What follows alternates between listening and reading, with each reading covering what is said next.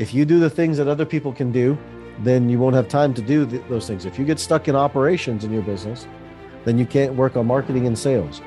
The most important part of your business is marketing and sales. It's better for you to actually pay someone to clean the house and you go get a new client and market and sell. He said, learn one thing and apply that one thing that everything you go to. Don't try to overwhelm yourself. Don't try to overdo it. So when you come onto these programs and these calls and other conferences and programs, how many realize that there is so much content and information? It's like, how do you process all of that in one time? Anyone ever feel that way? I get it. So what I'm trying to tell you today is don't try and do all of that. Bethany, just take one thing today. Okay? Just one thing.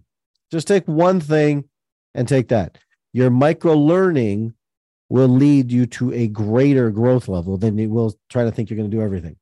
Every investment has a downside. There's no such thing that has an absolute 100%. There's no way you can lose money risk. There's just no way. I know some people tell you, no, there's no way. You can do a stop and hold and you can release and all. I don't care. You're going to lose.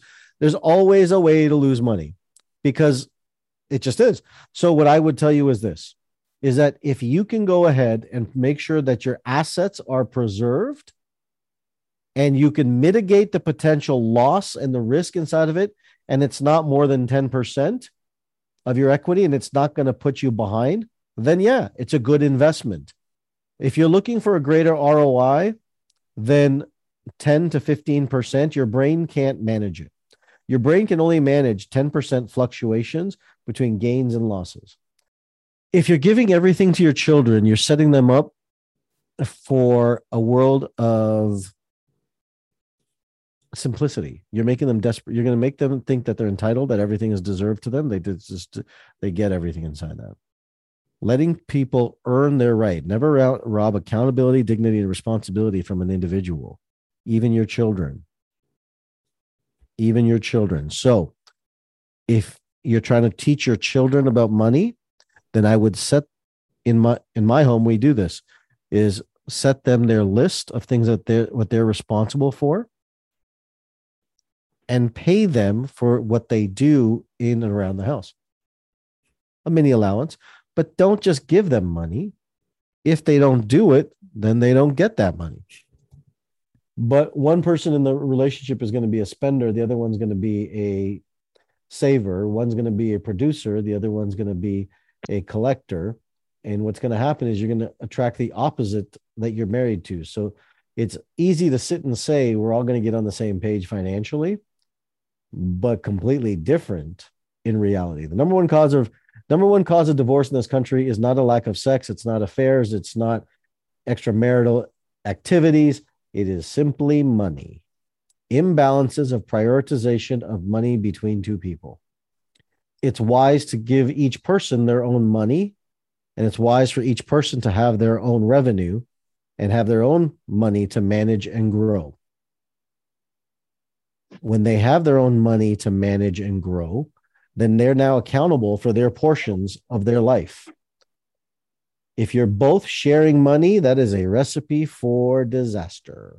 Put everyone in context. I'm not making a statement about religion. I'm not making a statement about anyone's faith or any of that nature. But what I'm saying is that when we actually understand the terms of the statement of it's better to give than it is to receive, that means that sometimes you have to also look at it and say, as long as I'm giving, then the other person's receiving, then they're the sinner. But when I am the giver and they're also paying me, they're also giving me. Both people get to become the giver and both people get to be the receiver, because you're not a giver without a receiver. You're not a receiver without a giver. What you are is human and have both sides of you at all point in time in your life.